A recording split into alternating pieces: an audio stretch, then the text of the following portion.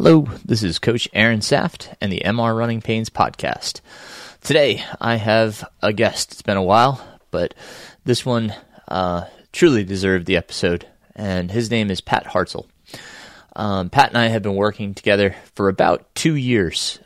We started working together towards the Umstead 100, as you'll hear Pat talk about, but then COVID hit, and Pat's been chasing the 100-mile finish ever since, and finally found it at the Country Mile just recently here.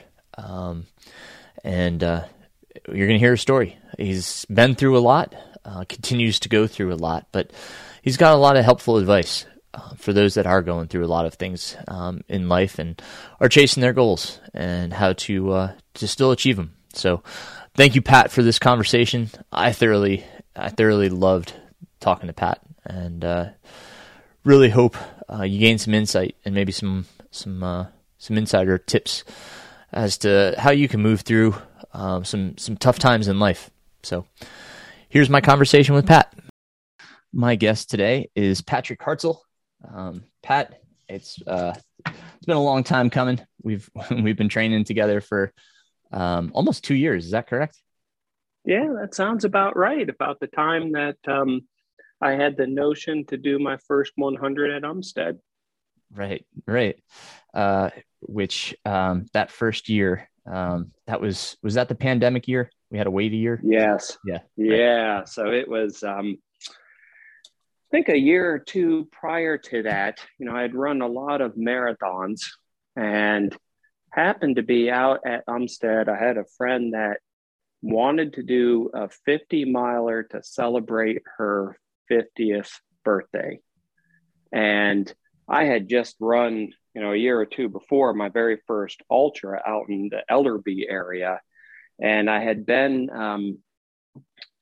always aware of Umstead. I had been out there, but never on the course race day. So going to support my friend and just seeing the support and the quality of that race kind of got me to that next level of what if I try this 100? So I think the week after that particular 2019 event, I just started doing all my long runs out there, but realizing that if I am successful in making it through the lottery, I definitely will need a coach to help me get, from 50 to 100. It really was a terrifying distance. So somehow you and I connected along that way. And that was the start of our journey together. Absolutely. Well, let's go back a little bit further. Pat, tell us a little bit more about you. Who are you? How old are you? Where are you from? All that good stuff. Yeah, no problem. I am in Raleigh, North Carolina. I am currently 52 years old and probably about 190 pounds for those just kind of getting the mental image. Like that all kind of equates to Clydesdale. I've been a runner my whole life. I started in high school, probably like many others. I just loved the sport and never anything super special, never made it very far, maybe not through the first round of regionals, never to states, never ran competitively in college, but it was always something that was there for me. It was kind of my favored exercise forum.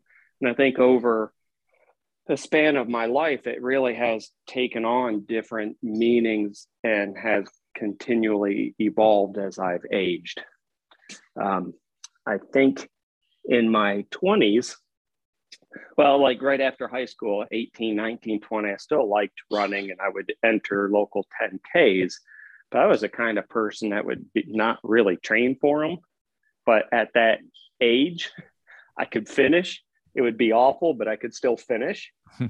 And then in my 20s, it was, college and that point in your life, it was really sporadic. It was a good stress relief during college. At a time where I felt like I'm out of shape, that was my go-to, pick up running again.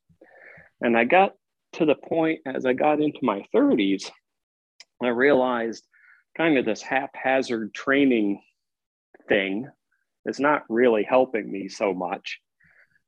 So I got into a spot where I was thinking, let me find something that would be super challenging that at that time I couldn't imagine doing. That would certainly require a regimented training plan, not like my earlier 10K days. Like I need something that I need to be consistent over time to prepare for. And back then, that was the half marathon. At age 30, I never imagined who would run 13.1 miles. That's crazy. And I did a bunch of those and would fit some travel in or visits with family that would have a half marathon. So I got to do a little traveling and doing those over time. Once it became not normal, I don't think it's ever normal, but it was, what's the next challenge? My goodness, who would run a marathon? That's pretty crazy. and so then I found that next level of training and preparation. My very first marathon was the inaugural Outer Banks. I don't even remember what year that was at this point. And it just had all the elements of wind and rain and overcast and cold, and it was just fantastic. And I think I got hooked at that point for some strange reason. Then a bunch of marathons. And I don't know over the span of how many years, but as I aged, I found that kind of the culture changes. There's a lot of formats of marathons, big cities, smaller events, really crowded events. I found that I liked kind of the lower key kind of things. I liked getting out of the crowd. I liked exploring and seeing scenery, but not having wall-to-wall people for that entire duration. So I happened to come across June of one year. I was looking for some race to do, and I found the Bethel Hill Moonlight Boogie. I didn't know anything about it. I had no clue. And I went and I ran it as a marathon, and it had the weirdness of starting at 6 p.m. and it was June, hot and humid in North Carolina in the Sandhill regions. And as I was running that, I came across all these other runners that were just kind of strange and weird and wonderful and fun and kind of the same ilk that I hadn't experienced before. They happened to be running the 50 milers, like, hey, we're ultras. I'm like, oh, these are the kind of people I've been looking for. And so the following year I returned, and that's where I ran my first 50 miler. So I would, I'm going to guess that it was probably 2018-ish, somewhere in that era. It definitely was. And I say that because in January of 2018, I also found another group, a streaker group out of Albemarle. So a run streak where we run at least a mile a day, every day. Today, I just happened to be on, let's see, I had written it down. I am on day 1,569. So if you're playing the home game, it's 4 years, 3 months, and 18 days, approximately. Yeah, so that's kind of where I'm at now. I really enjoy having this daily streak. And, a mile isn't necessarily the big deal, but just that mental challenge every day, day in and day out. And I put my own slant on it in that every run must be outdoors. So if I travel for work, it might be laps around a hotel parking lot. It might be, if it's raining outside, I'm going to be outside, and that has been kind of fun as well. That's cool. So to give us kind of a better picture of you, is there a reason, like, what do you find in running that keeps you going? Like, why does it, why do you find yourself streaking, after 4 years of running, at least a mile a day? What does it bring to your life? Why do you run? I think it's a simple question with a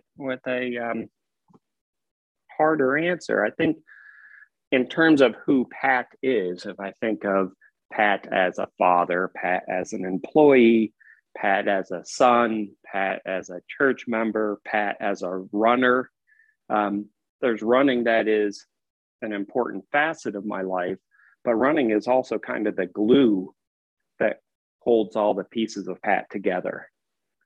I find that you can look at it as purely a form of exercise, which has been good, but also kind of a form of maybe meditation or mental relaxation. Times where I may be under stress or upset, or maybe life is just running at a really fast pace and things are coming faster than I can process. That's a time where I can head out for a run, and at some miles, I've never figured it out. My mind will go blank, and you just get into that rhythm of the footsteps and the breathing. And then at some point, your brain comes back online, like I've sorted all my troubles. And for me, that has just been wonderful. It's just kind of a part of who I am and what I do, just almost like breathing every day. I think it's great to reflect sometimes and think about, like, and maybe that reason changes over time, but why are we out there? What are we doing? It kind of, I think, reemphasizes and kind of re-energizes us in that regard. I was actually thinking on this the other day, just, why do I love going out for a run so much? And, I started thinking back to my childhood. And, what was I into back then that, I just, why would I go run? And I thought about, like, some of the things that I was into as a kid, and I was always into exploration. I loved Indiana Jones. I loved explorers. We studied explorers in school, Ponce de Leon and all these guys, Magellan, all of these guys that, just went all over the earth and just explored new territories, not unknowns, right? Like risk, peril, Yeah. all this stuff. Now, I'm not saying I risk peril to go out for a run, but I get to explore, and that's, I think, a huge thing to me. You're kind of talking about earlier how going to the races, you get to be out there, see new things, explore. That feels like what I can, reach that inner child, that inner Aaron when I was young, and be like, here's what my passion was, and here's what it still is, being able to go out there and do that. Have you found a race that embodies that for you?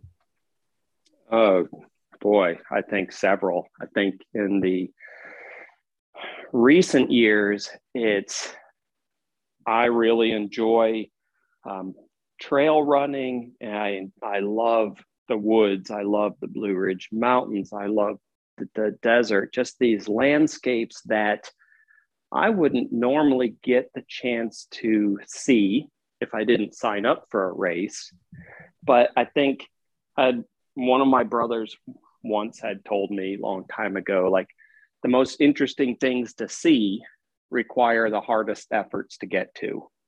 And so that's in the back of my mind. I last June did a race out near Blacksburg, Virginia, and it was just up in the Blue Ridge Mountains. And boy, Aaron, that first 2 miles was just a bear. It was almost straight up, and at best was a power walk. But when you got to the top of that, the views were just spectacular. And you're at a spot where, it's a hiking trail, anybody could access it, but it was just that difficult that people wouldn't normally go to, or there may have been a waterfall in a shorter distance. So you're up here just finding these gems that I wouldn't have found any other way. In March, I ran the Antelope Canyon 50 miler out in Page, Arizona. And again, I wouldn't have gone out there unless it were for the race, but the landscape was just phenomenal. I mean, I will never be able to put in words what my eyes saw. Every view was just something else. So I think that's kind of where I'm at more these days, is not necessarily focusing on pace or where I'm at. It's what kind of training can I do to enable me to have just one of a kind experiences. So maybe it's kind of similar to you with that Indiana Jones analogy. Yeah, no, it is. I mean, when I think back to races that mean something and I have the best experiences, it's when I become lost in the environment, lost in, where I'm at, rather than the hubbub of, what time am I at? What place am I in? All that stuff, like I rather just I find myself, captivated by the environment rather than by the race itself, right? It doesn't become a race anymore. It becomes a journey. Um, Yes. and I think that's when I find I'm happiest and engaged in the moment rather than worrying about like, obviously you still have to worry about nutrition and that, but I'm not worried about my pace. I'm not worried about like, what anybody else is doing. I'm just captivated by the surroundings, which, obviously Antelope Canyon, you talked about that. That's one of those where, I would feel probably just invigorated by everything that's around me. Hard Rock is one of the first ones that comes to mind for me because of the same scenario, just the magnitude and beauty of the mountains that you're moving through, and the appreciation for to be able to have that locomotion, the capacity Yeah. to move through the mountains, and just enjoying the surreal experience. And I mean, at Antelope, you were running with your brother. Do you want to talk a little bit about that and his experience and what the background story on that was? Wow. Yeah. It there's a lot to unpack there as well. So no, I'm glad you asked. So some years ago, I ran a Wilmington marathon, and at that time, my niece wanted to run a marathon, and she wasn't necessarily, a long distance runner, but she was a freshly former D1 soccer player, and if she puts her mind to something, she's going to go. And so she joined me, and I think maybe 2 years in a row, we did it together. We just had a great time. And since then, she kind of caught the bug for ultras, and it had to be 2000, I want to say 19. She ran out at Zion, and really kind of funny because she's the type of person, she didn't know about hydration packs.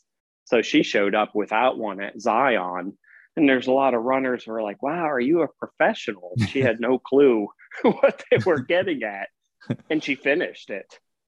And the pictures that she had taken in the previous years, two of your other athletes, Bonnie and Trish, had done it. It was just, what a beautiful landscape. And so I had talked to my niece and I want to go do that. And she said, no, I've already done this one time. I don't like to repeat. And so she was the one that proposed Antelope Canyon. And what I've come to learn is when my niece suggests an adventure, you don't even need to think about it. Just say yes, because it's going to be spectacular. So she kind of pulled us in. And last August, when it came time to sign up, I happened to be visiting my mother, and my oldest brother was down at the same time, and we're getting ready to go out somewhere for lunch. I said, hold on, I got a thing to do in this next 10-minute window. Registration was just opening up. So as I was talking to my older brother about it, hey, I'm going out to Antelope Canyon. There's this thing called the Horseshoe Bend we run near, and there's these slot canyons and the desert. And he said, well, I studied the Horseshoe Bend in college in geology. And I said, oh, that's kind of nice. The difference is I'm going to be on it, near it, wearing it, breathing it, seeing it. Like, just, yeah, it's nice that you studied it, but there's no comparison for touching it. Right. And he had been a former college runner. And I believe he was part of a 4x100 record setting team that record stood for a long time. But he kind of came away from running, and, you know, he's in his 60s and wanted to make some lifestyle changes. So it really surprised me as we're driving for lunch. From the back seat, I hear, I'm in. Like, of course you're in the car. We're going to lunch. He goes, no, I signed up. And I was just stunned. And through the course of lunch, I started talking about how I have a coach and what a coach does. And it's been a long time since he's been in that environment, that quickly he reached out to you to get help. And when my niece found out that he signed up, she said, well, it's only fair if all three Hartzell brothers run it. And so she kind of badgered her father, my middle brother, to sign up as well. And then somewhere along the way, my nephew signed up. So it became this, I don't know, ad hoc family reunion where we were all doing these ultras, and many of them were doing their very first one. So it was just, I think that made it even more special, of not just the course and the landscape, but to see my oldest brother's training and enthusiasm, and really going from almost couch to 55K was, I think, for me, as rewarding as my own participation in the event.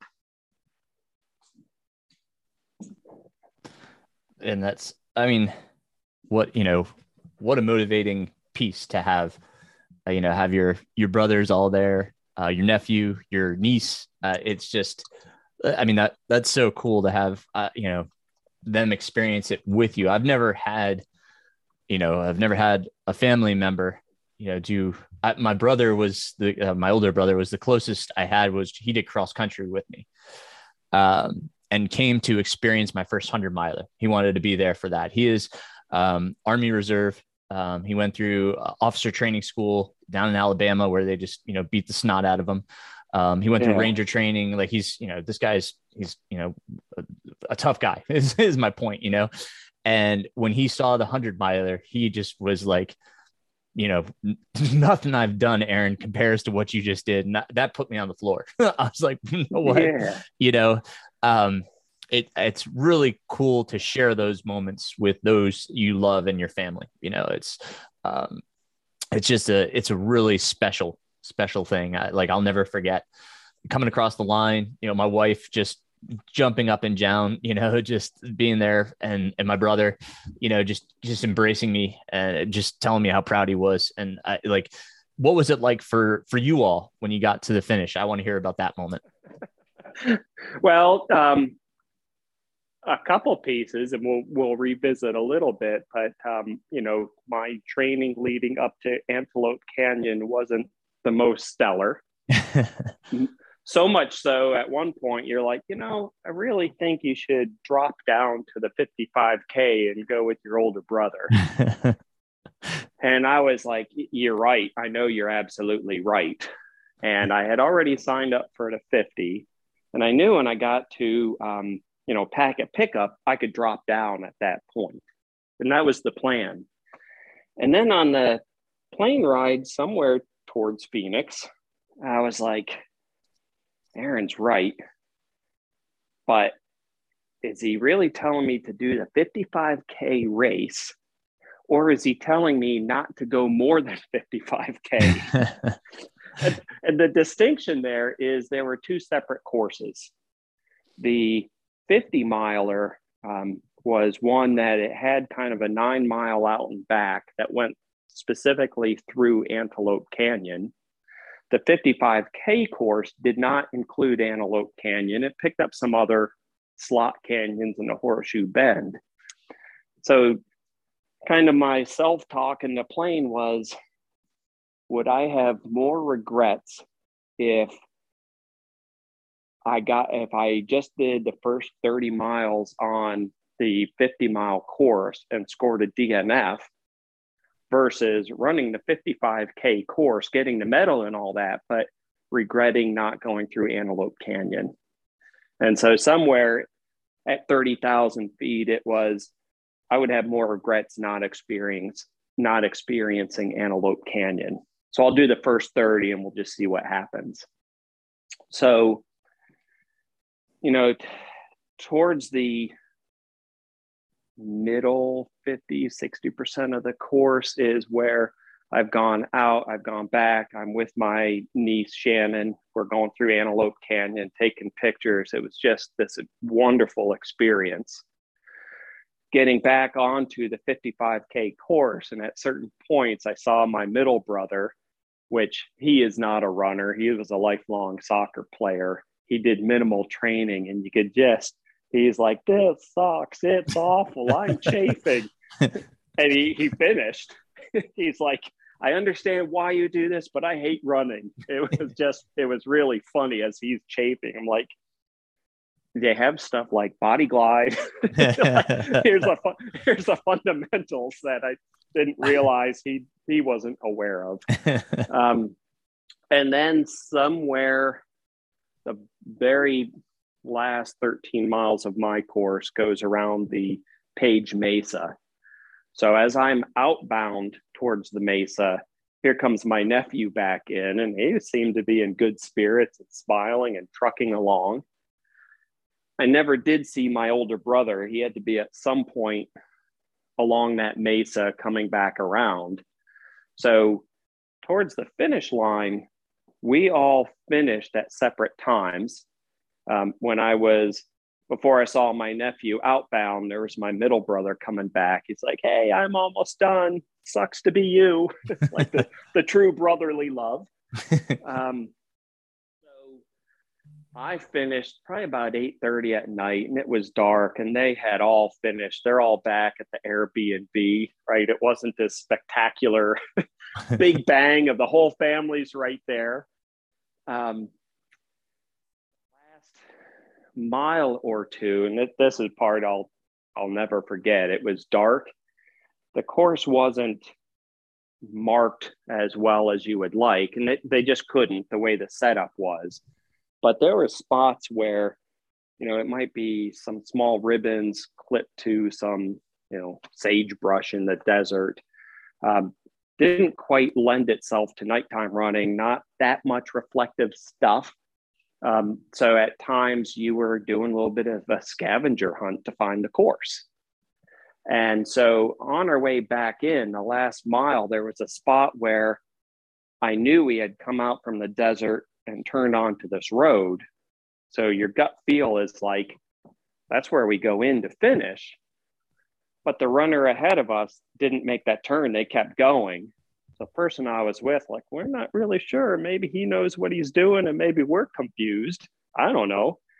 We followed him for about a half mile down the road when we realized he made a mistake. We're making a mistake. We turn around, we head back, turn back off onto that desert. And now we're kind of looking for the trail, and it's dark and we know we're close, but we're not exactly sure where the course is. And just in the dark, you hear, woohoo! That was my niece. You just knew at that point. She knew when we were supposed to hit the finish line, and we were a little overdue. So she ran backwards on the course. And that was quite special, the last half mile just to finish. And, she's happy. She finished probably 3 hours ahead. And that was just a special time for that last half mile and crossing the finish line. And not many people there, but by that time I'm pretty beat, and you just yell out, who's got a beer? And it comes from somewhere. I don't know, but that tasted just fantastic. And then, we got back to Airbnb, and just everybody was tired and happy. And, the nephew and the oldest brother was just finishing something they never imagined doing. It was really cool. That Absolutely. Yeah. It was cool sharing their journey from, you know, like you said, I mean, the two of them, they had never really trained, let alone done anything like this. Just watching them grow as runners, and just the I think we forget sometimes what it's like to be new to a sport, right? Like they had no clue. Like you talked about your middle brother not knowing about body glide. Those are conversations we had to have so that they knew what body glide was and why they should use it and how often, and then talking about gear, talking about packs, like getting them to train with nutrition and understand, this is what you need to practice. That was a really neat experience. I really enjoyed that. It's been a while since I've really coached somebody, especially at the ultra level, that was like so new to a sport, and just needed like every piece of information. And I enjoyed every conversation. I mean, just, going through things and making sure I answered all their questions and they understood what they're supposed to do. So that was a lot of fun. So I mean, I really wish I was at the Airbnb to celebrate with those guys and yourself, because I was really happy for them. And yeah, it was kind of fun because we also had another athlete, Trish, of Right. yours. She came along as well, and when she realized what was going down, she kind of thought, "Oh, this is a Hartzell family reunion." Like, it really isn't. It just happened. And over the course of a few days, she became indoctrinated as a honorary Hartzell, and she might regret that till her dying day, but it happened too, and it was just a special time. Absolutely. That's so beautiful. And like I said, we didn't have the intention, of you running the 50 miler, but the next one that was on your calendar, we really didn't have the intention of what you ended up doing, which was the country mile. So can you give us a little bit of background about, like, why training wasn't going the way we had intended it, nor did we have these, did we really set these distance goals? And we'll talk about the big, the country mile, but yeah, just give us a little bit more as Yeah, to what was going on. yeah, yeah, no problem. So the started off describing that, hey, I'm 52, and the other facet of Pat's life is entering a phase of my life where it's interesting that you've got generations ahead of you, aging population, and the generations behind. And I think when I was a kid, like, here's aunts and uncles, and they're always there, right? I mean, they're always there. That at 50-year-old or 50 years old, nieces and nephews and the younger generation, you're realizing that you're becoming that reference point for them. Sounds kind of strange, but like, yeah, okay. If Shannon asked to take a trip, I'm going to do it. And I don't care if I succeed, fail, I'll laugh. She can laugh at me, but we're making memories and bonds that will last. And then when I turn in context and look forward, you're seeing aging parents and aunts and uncles and great uncles. You're seeing, people that were references in my life have either passed or are struggling. And in 2020, my father was diagnosed with dementia, and like primary phase aphasia to be specific, but more in the dementia spectrum. And that hasn't necessarily occurred direct in the family prior. And I think my grandmother may have had it, but this is the first time it's your own parent. And over the course of last year, 2021, we saw from experiences where dad is having some paranoia episodes and things that you've never experienced as an individual, and then transitioning them to a senior care facility where he can get the care that he needs, and mom is in a place that is good for her, and kind of working through that as a family. and trying to navigate, you know, how do you find a senior living facility? What kind of medical diagnosis happens? What over time we'll have to deal with, selling their house and these type of things. Major life of challenges that we're kind of navigating, and that's been pretty tough. And then to boot, in January of this year, after about a 25-year marriage, my wife and I separated. So there's kind of layers of suck that have building up in my life. And, and it's not a tale of woe is me, but the challenge of going through, early on, I heard people describe it as traumas. And I'm like, that doesn't necessarily make sense, but in hindsight, it is.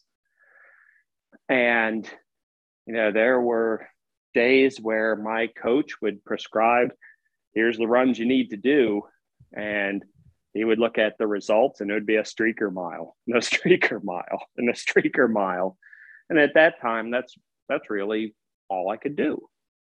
And I think my January and February mileage combined may have been slightly less than 100 miles that I just finished a week or so ago. Really, really tough. And but through all this, it's kind of just keeping in the early days, and everything that I have learned is, you get in such an emotional space that at times that's where you're at. I might go and sit on the couch and all of a sudden the day's gone. And I don't mean that as in like a depression sense, but it's just like this emotional side completely consumes you. That, over a little bit of time, you start, I think, like coming back online. Well, still got a grocery shop, still got to clean the dishes. There's functional aspects of Pat's life that need to continue. And that's where I really leaned onto my running. It may have been just a mile a day, but for that specific day, that could have been a 10 to 15 miler, just lacing those shoes up and getting out. And I could have been at a really low that day, but when I finished, I did feel better. And over time, here's another streaker mile or another streaker mile, to the point we get out to, say, Antelope Canyon, and you're starting to, I wouldn't say recover, but you're starting to get a little more balance back in your life and starting to pick up those miles. And two things. The first thing that I think you did that I think really helped and made a difference, for anybody that's going through this circumstance with the separation, was you sought help. Do you want to talk about that? Yeah, absolutely. I would say probably if we had this interview even 5 years ago, Pat is pretty self-sufficient. I wouldn't necessarily say proud, but like reaching out for help isn't just that natural thing. And so what I've learned about myself is you need help. I found some divorce care groups to participate in. I reached out to friends that have gone through similar experiences. I learned to talk about and name things that I am going through. And that has made just a huge difference in my life. It's not so much woe is me, but what I've found in this journey is there are many others that are like, yeah, today is really going to suck, but tomorrow will be better. Or, hey, you're doing really good on your journey. This is what's going on. And just having a community and learning to reach out, not necessarily even asking for help, but just reaching out, and then help comes. And I'm still shocked to this day of the goodness of people and wanting to help. That has just made a big difference for me. I encourage, if there's others in similar situations, just ask for help. It really is. Sometimes it's very simple. And the one program I'm in now is interesting because in the early days, they talk about the trauma of separation and kind of the fundamentals of nutrition. Like, don't just live off of a box of animal crackers. Don't get lost in cans of beer kind of thing. Like, hey, you need to have a good, solid nutrition base. But the other side of it too is that exercise is the key. And I'm thinking, oh, good God, I have to ask Aaron for more than what I'm doing. But it's true. And what I found through my journey, when I talk about my running and I talk about ultra and I talk about that as a facet, and then I talk about it in terms of a glue, what I find is that my personal journey with separation is very much like an ultra. There's points in an ultra where you're at a low, you're like, I just want to give up, or I hurt really bad, but you work through it. Left, right, repeat. And so on my personal side, the days I really struggled, getting into a positive mindset, labeling, recognizing I'm in a low, left, right, repeat. A better day will come. And just getting into that mindset of, hey, this is really like an ultra of a different flavor. That has just been wonderfully helpful to me. I don't even know how to describe it. And I think, running, because you told me, like, yeah, just as you said earlier, the streak mile may be all I have today, but I need the structure. I need the accountability to make sure I keep doing this, and then I think the other piece of it too was, every once in a while, it may be once a week, it may be every other week, you would send out kind of almost like a journal update. Like, here's Pat and here's how Pat's doing this at this time. And you would share that, I got it, and I read through it, and I just want you to know that I read it and I'm listening and I'm here if you needed it. But I think that helps as well. Just putting it out there so people know, and I guess it's something for you to say, well, here's where I'm at, this is what Pat moment is. Does that feel, how does that make you feel once you get that out there, once you put it out there? It really is kind of, it makes me feel good because here's where I'm at this particular day. And you have to think of it is that specific day. Some of those are joyful. Here is a positive things that are happening to me and the way I'm processing things and maybe rediscovering values of me. And then there's some days that, I'm describing struggles because it happened and it's happening. And, I really write it for myself, and sharing is kind of a therapy to share, like, this is what is really happening.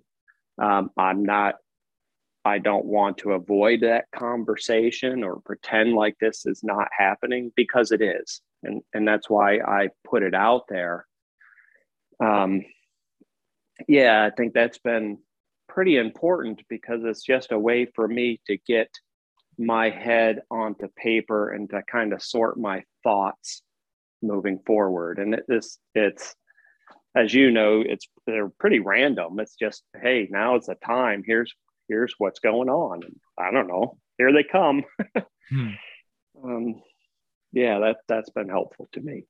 Absolutely.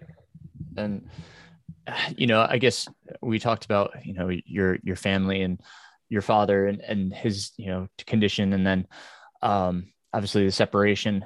The third piece that would set up what transpired at the country mile would be what happened last year at Umstead. Can you talk a little bit about the Umstead 100 miler in 2021? I think about what year it was. Yeah, so I had that dream of Umstead, and I started earlier in the podcast describing how I became interested and how I found you. And I kind of had this dream after 2019. I'm going to do all my long runs out there, and I'm going to get in the lottery. And if I'm successful, I'm going to find a coach, and I still have more than 6 months, and I'm going to hit the 2020 race, and life will be good. It was probably 2 weeks, maybe 3 before Umstead 2020 that they canceled the race. And I remember it happened to be the day of a long run, and I'm out there when the email comes out. And I think I sent you a Facebook message like, this just happened. And man, that's kind of stunk. I really cut my run short. It was kind of a disappointing blow. But the race was generous in that I had a slot into 2021. And so okay, couple days or a week or two of pity party, then time to get back to work. Hey, Aaron, I guess I have another year to get ready. I'm going to be even more prepared. So I towed the line in 2020, and, spring in Raleigh, North Carolina generally is fantastic. June, July, August really stink with the humidity in the Piedmont area. But you can usually bank on the March, April time to be quite nice. And it was 2021 that you towed the line. Correct. Right. Yes, correct. Yep, correct. That particular day was almost like June humidity. It was awful. So, it was a joyful run, but as the day progressed, that humidity really kind of put a damper on nutrition, right? I know how many calories an hour I should be taking on, but with that humidity, you couldn't process the foods. They were just sitting in your gut, and your head's starting to panic because you're not taking on the calories you think you need, and it's hot, and you may or may not be getting all the liquids you need. And that presented challenges through the day. And then about 5 o'clock at night came the torrential downpour. And I'm not sure if you were caught up in it. You may have been done at that point. No, we were there. We were in it. Yep. You were in it. I wouldn't trade the experience for anything, because it was that surreal. You're out on Reedy Creek and it's raining so hard, and other runners are just kind of like shadows 15 yards ahead of you. You can't quite see them. So by the time I got to the next aid station, you're into Blister City. And from there, it was just tough. It wasn't just me. I think many runners just shredded them.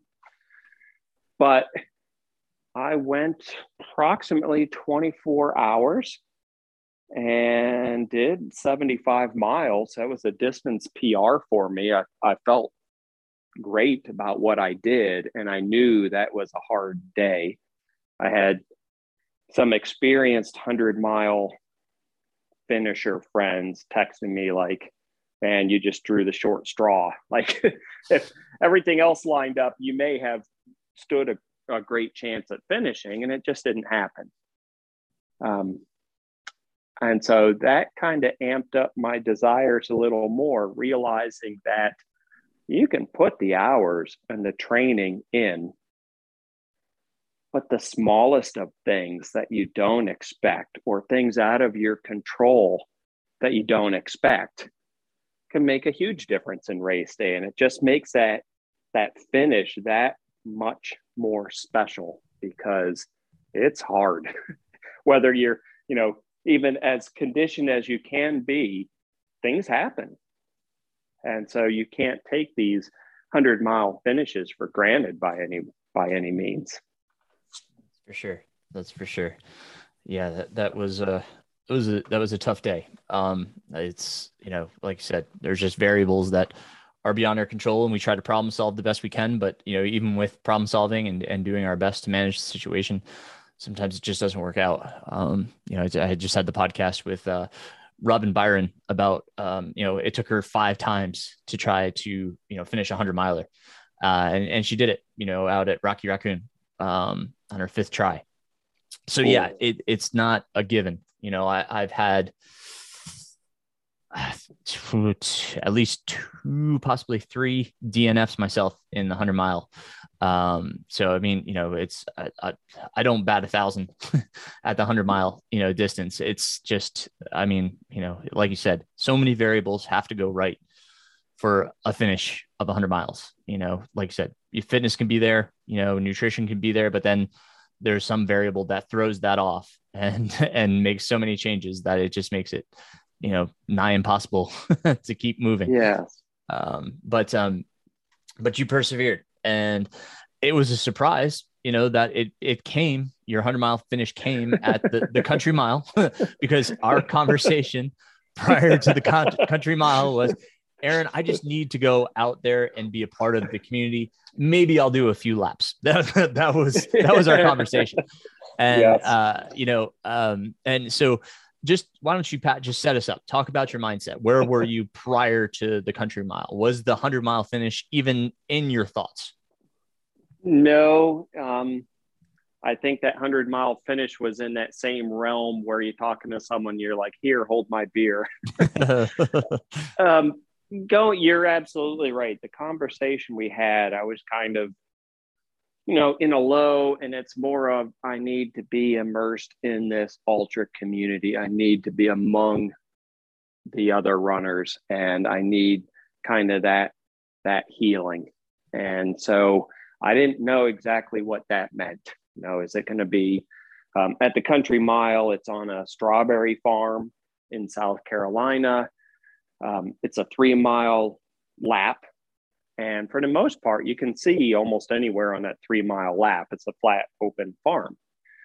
So I really didn't know going into it if I would just do maybe a lap, hang out for a while, do another lap, just enjoy the community. I really didn't have a 100-mile goal going into this. And at the same time, I'm thinking, it's got a 48-hour window to finish. And it's not billed necessarily as 100. It's a 48-hour window. If you happen to go 100 miles, you'll buckle. So coming off of Antelope Canyon, thinking, wow, I went against my coach's advice and that worked. There's a little bit of a precedent here. It was kind of, I did Antelope Canyon in 15 and a half hours for 50 miles. And I didn't expect it to be exactly linear, like, okay, in 31 hours, I can do 100.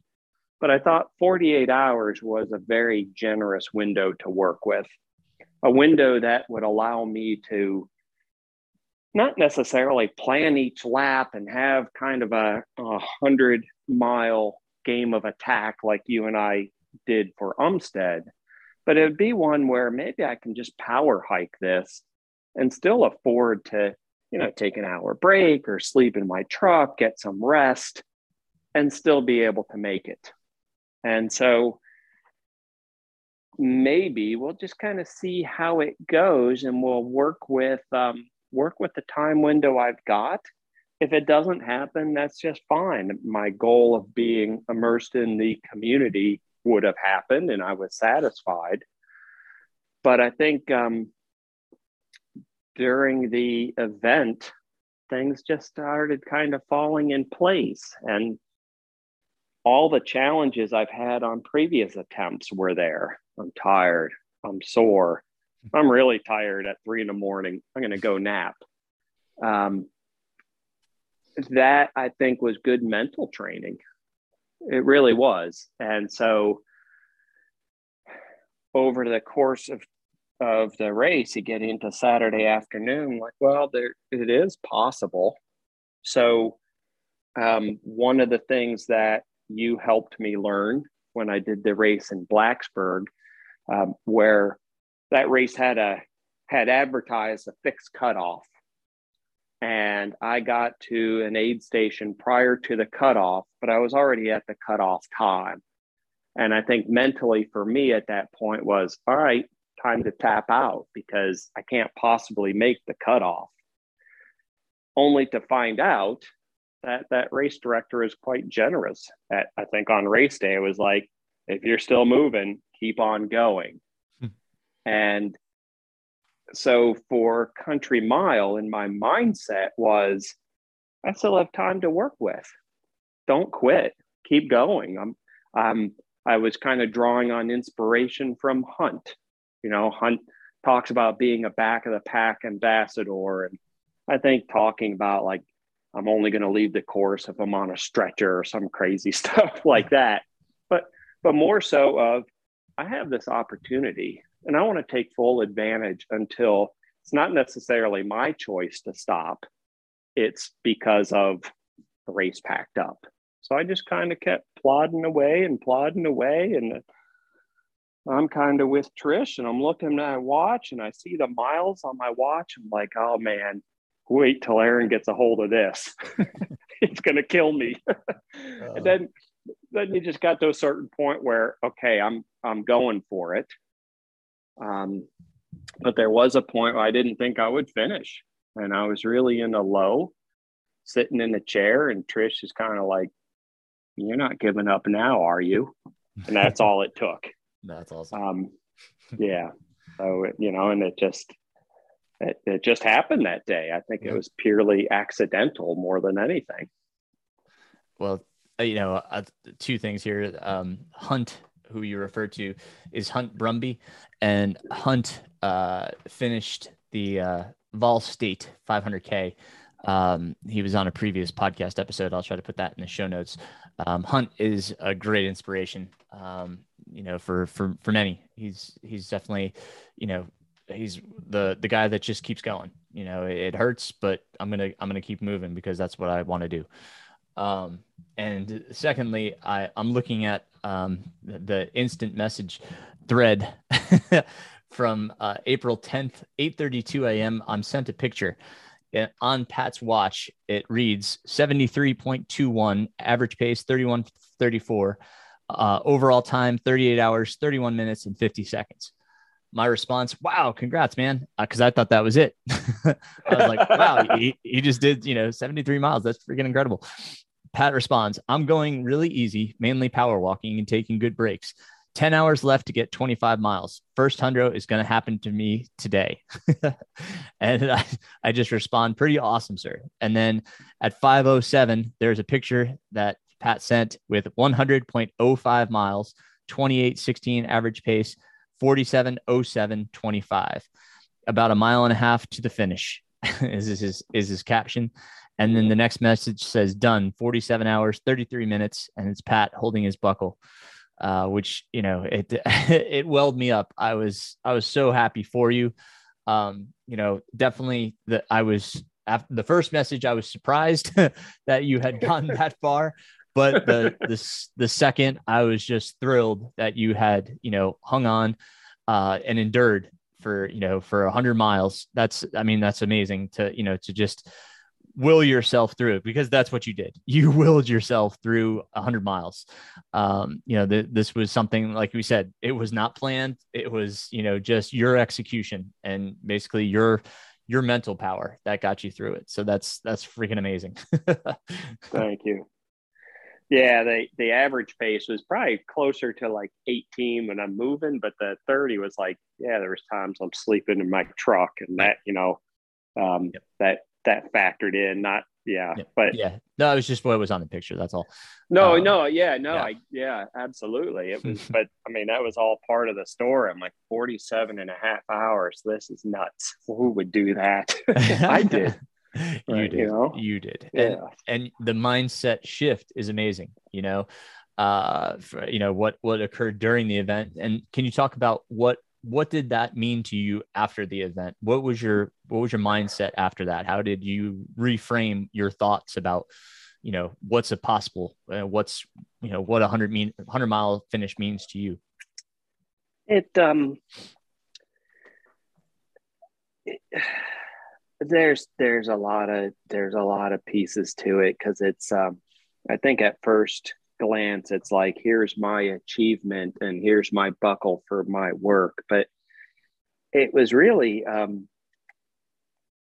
a sense of renewal in myself because it wasn't the renewal of achieving this goal and what that meant for me, but renewal in terms of over that 47 and a half hour window, the experience of being outside on the strawberry farm during it was cold and it was windy and the dust devils coming off the farm at that point in time, going into 2 overnights where you just had this star show that was incredible, and the people along the way. For me, it was almost not so much a race, not so much about me and the 100, but it was almost like this shared pilgrimage. And when you're tired at night and it's pitch black, but you can look across the farm and see a string of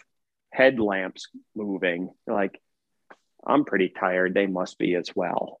And rolling up on somebody and the simplest of conversation starters, you have a wonderful exchange with somebody that you may not have come across before in your life. That kind of was renewal for my soul across that whole time frame. I'm thankful. I'm thankful for the people that have been helping me along my personal journey and people that have been out on the course. And it's the simple gestures coming back, like, hey, let me do a lap with you. Or thankful for Trish, like just giving me that look that only Trish can do, like get back out there. Tough love. And then, okay, she'll give you a quick hug, but get going, right? Just those nudges to help you go. And I feel like if I could do that event, I will succeed in my personal challenges, or I will have the confidence to take on other challenges in my life. And so it's just kind of this confidence boost, renewal. The feeling of finishing wasn't so much about me crossing the line, but to see other close friends there too. And just kind of celebrating that finish, not about my necessarily effort, but just that community was just fantastic. It's such a great feeling. It's amazing. And I mean, from my perspective, as a coach, there are coaches that would be like, "That's it. You don't listen to me. We're done." Yeah, yeah. But I find I become as much as everything in the coaching world tells you you're supposed to maintain this professional relationship with your athletes. I can't help but be personally invested in my athletes, and just be, present with what's going on in your life. Right. And know that I have to be empathetic as well. Like I know you needed that. Like, I understand that. And there was no animosity. There was no anger on my side of things. Because I'm not that pigheaded to think that I know everything and you should do everything I say. And I hope that most people, if they have a coach athlete relationship, that they can be that open with each other, and be that understanding of one another, because, obviously what Pat just did and what he just said, it means so much more than anything that, like, you know, I could I could say post run other than congratulations. That's freaking amazing. I'm just super happy And that for was you. So. wonderful. And that was wonderful. You know, and even times, and I think maybe it's also kind of some generational or age component too. If I were a young college age runner that you were coaching, yeah, you should be pigheaded and driving them hard. But, you know, at this point, I do remember when all I could do is score streaker miles a day. You did ask, like, hey, do we need to take a coaching break? And, you know, my response was no. I need this. Even if it's a mile, I know that you're going to be looking at that result. So just kind of some gentle accountability. Aaron, I'll be okay. I need somebody to watch this.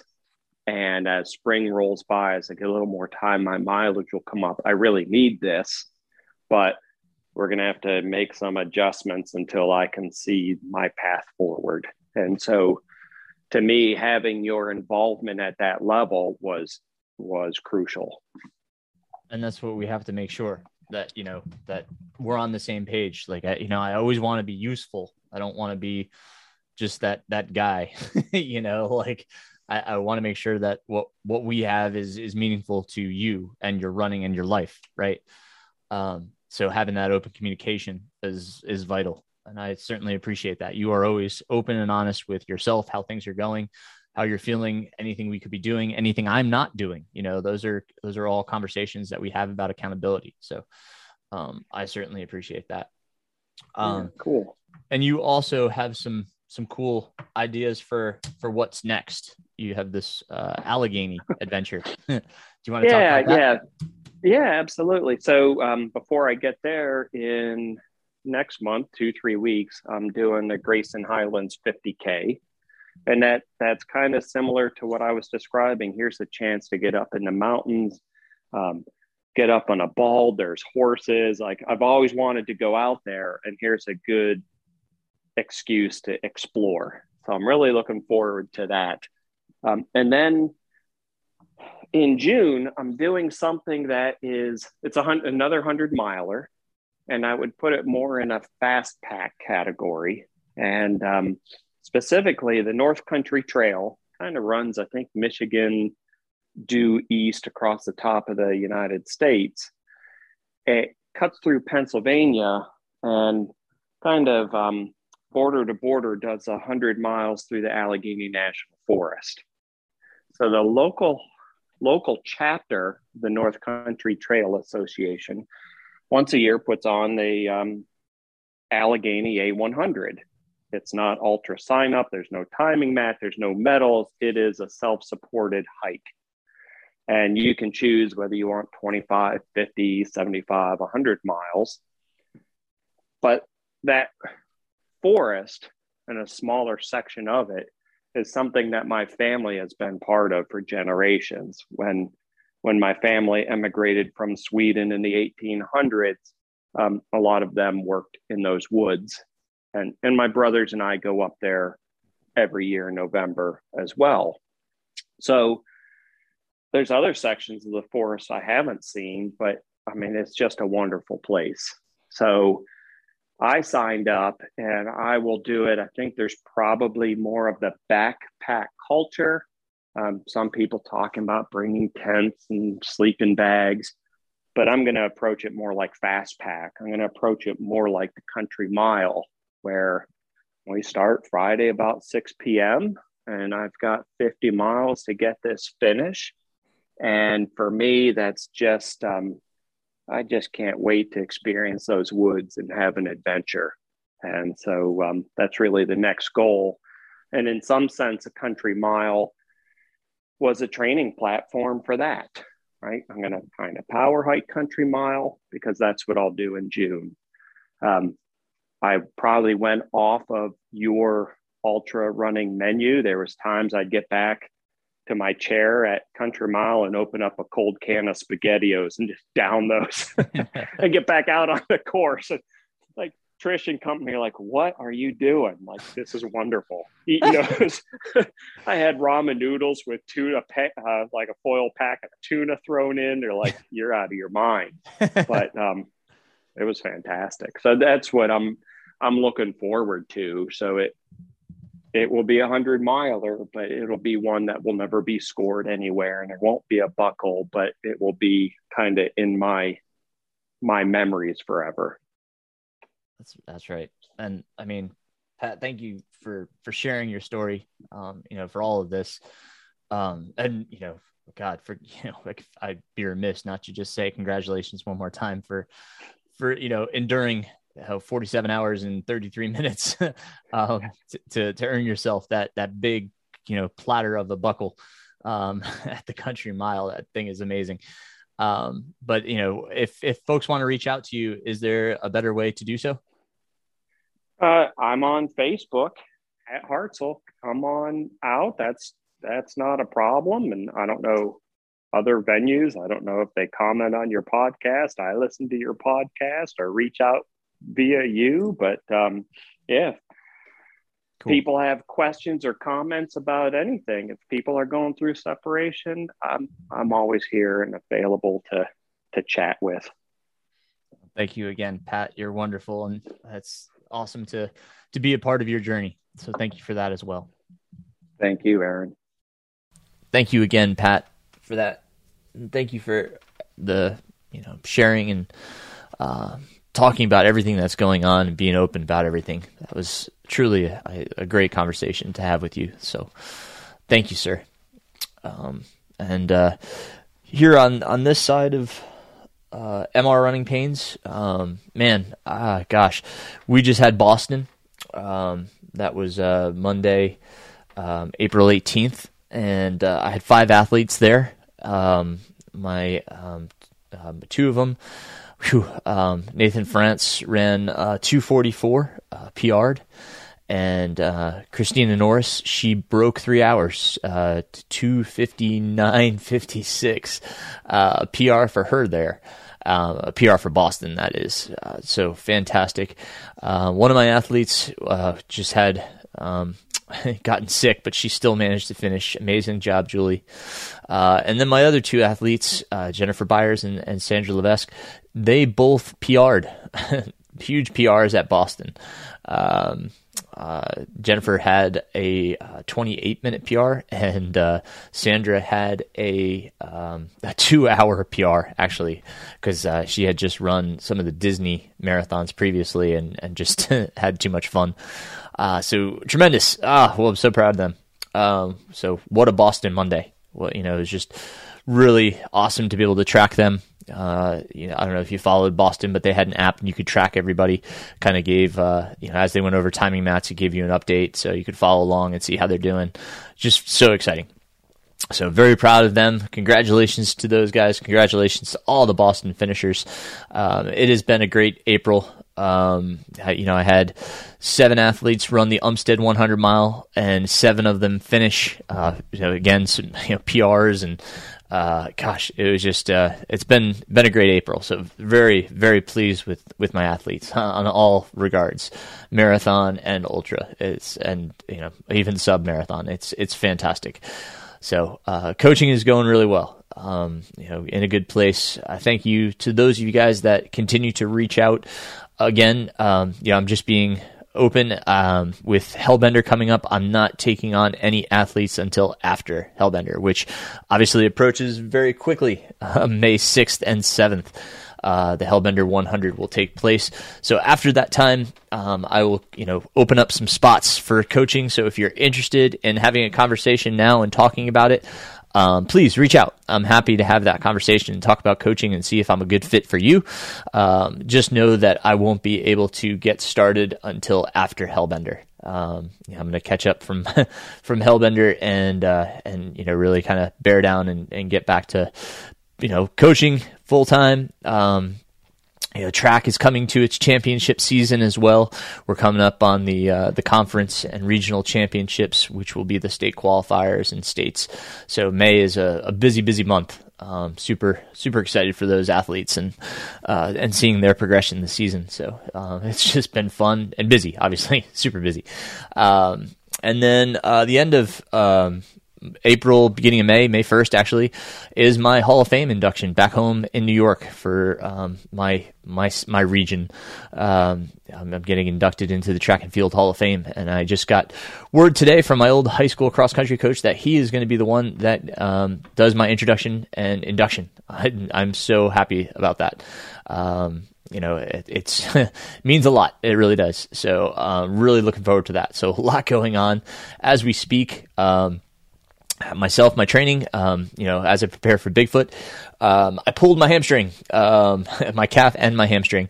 And so I had to take a little downtime. So if you've been following me on Strava and, I disappeared for a little while, I had to recover from, some mild strains. I stopped before they got really bad, went and saw my physical therapist, and, Miriam worked on me, got me back up, got some exercises that I'm working on to keep the hamstrings and calves strong, re-implemented some strength and mobility stuff. It's just with everything going on, it's always, we always say it's one of the first things to go. So, really tried to, get a refocus on, strength and mobility, as well as some foam rolling, just trying not to be lazy when I'm tired, finish up, with checking on my athletes at night, and then I'll jump on the foam roller for a little bit. I wake up in the morning. I found this app, and I paid for a year of it, but it gives you like a 7-minute workout in the morning, kind of get you going. So I typically do that like right before I go run, and then gives you a strength session 3 days a week that you can do either at the gym or at home. You don't need much equipment to do it at home. So I started doing those, which is, again, kind of re-strengthening things, working on mobility, and just getting back to running. I kind of just hit the reset button on the running because it just felt like I just kept, was one thing after another with getting sick and just not being able to get out for a run, and then the injury. So I'm just going to kind of hit the reset button. That's what my body feels like it needs. So, there's times where I have to do that. I've got 4 months to Bigfoot, so I'm not behind or, or in any type of stressful situation to try to cram in training. So I'm just going to listen to my body and build back. And I think that's what my body is really needing, is just, that slow, gradual build back. So just enjoying that process right now, especially with Hellbender around the corner. My energies, as I said, they're on coaching, Hellbender, my family, not necessarily in that order, but, it was just with so much going on. I'm happy to be able to get out and go for a run. I did like 4.5 miles today, just on my road back and forth, and, just kind of excited. So anyway, just good stuff. With the end of April approaching here, usually this is the time I start announcing my newsletter. I'm not sure if I will get the newsletter before or after Hellbender. I'm thinking it's probably going to be after Hellbender. Again, just with everything going on, I don't think I want to add one more thing to my plate to try to make a deadline to get the newsletter out, but we'll see. I've been trying some new shoes, which I'm excited about. I got the Mafate Speed 3 and the new Speed Goat, the Speed Goat 5. Been trying those out. It's been a while since I've had, kind of a plush Hoka, but I was curious. I was curious to see, is this what my foot wants for for a Bigfoot 200? Do I need that extra cushioning, or is it too much? So, again, jury's out. Not quite sure, that I need that much or I want that much. So, I'm going to, build them back here. So do some training with them. I've got, it seems like I've got a pretty good selection of things that I could go with. And it's not to say that I won't bring, a lot of them out there and perhaps switch between them and see what is most comfortable in my foot. But the Mountain Racer 2 is feeling good. Lone Peak, it's still kind of my go-to. I really enjoyed the Lone Peak. So we'll see. It's definitely a first world problem, having shoes to go between. So, definitely. And, Yeah, so far as gear goes, I've kind of transitioned back to my Salomon Advanced Skin 12, just like the stretchy capacity that allows me. I have two of them. Again, another first world problem. So that I can, just ditch my pack and they can just hand me a new one, and I don't have to waste time restuffing things. The only thing will be making sure that I have all the mandatory gear in both packs, and making sure I have my lighting situation when I need it. So. But we're working on the logistics of it. I'm excited for Bigfoot. We got our plane tickets. We've got a house rented for the week, car rented. Just started reaching out to my potential crew and pacers, kind of seeing who can make the trip. So trying to just iron out all this stuff. It's really getting exciting. My wife and I sat down the other day and traced out the route on actual physical maps, so we could get a feel for it and look at it, just to kind of get the overall view of it. Because you look at it on a screen, I don't know, it doesn't mean as much to me when I look at it on a computer. When I sit down with a paper map, I just feel like I can understand it a lot better. I don't know if it's just the tactile portion of it, or just staring at a flat screen. It just doesn't register. But anyhow, yeah, we mapped that out and we started talking about things, the potential for crew stops and how we're going to create the logistics for the crew, because it's it's going to be difficult for one car to kind of get everywhere. So we're talking about how that will work out. And then taking shifts so my wife doesn't have to be out there for the duration of the event. But yeah, like I said, you can hear it in my voice, I hope. I am super excited about Bigfoot. It's kind of been a revitalization. Just really, my daughter and I have been watching on the Travel Channel. It's like Searching for Bigfoot or something like that. Just as kind of a comic relief almost, but it just I tell her, I was like, this is kind of where we're going. This is the Pacific Northwest. This is where Dad's going to be running, and it just gets exciting to kind of see those nooks of that part of the country, because I've never really been able to explore them to this capacity. So I'm super excited for it. So yeah, that's what's going on here. Man, I hope everybody's doing well. I hope your training goes well. If you have any questions, as always, don't hesitate to reach out. Always appreciate you guys for listening, and can't wait till next time. Until then, keep running, my friends.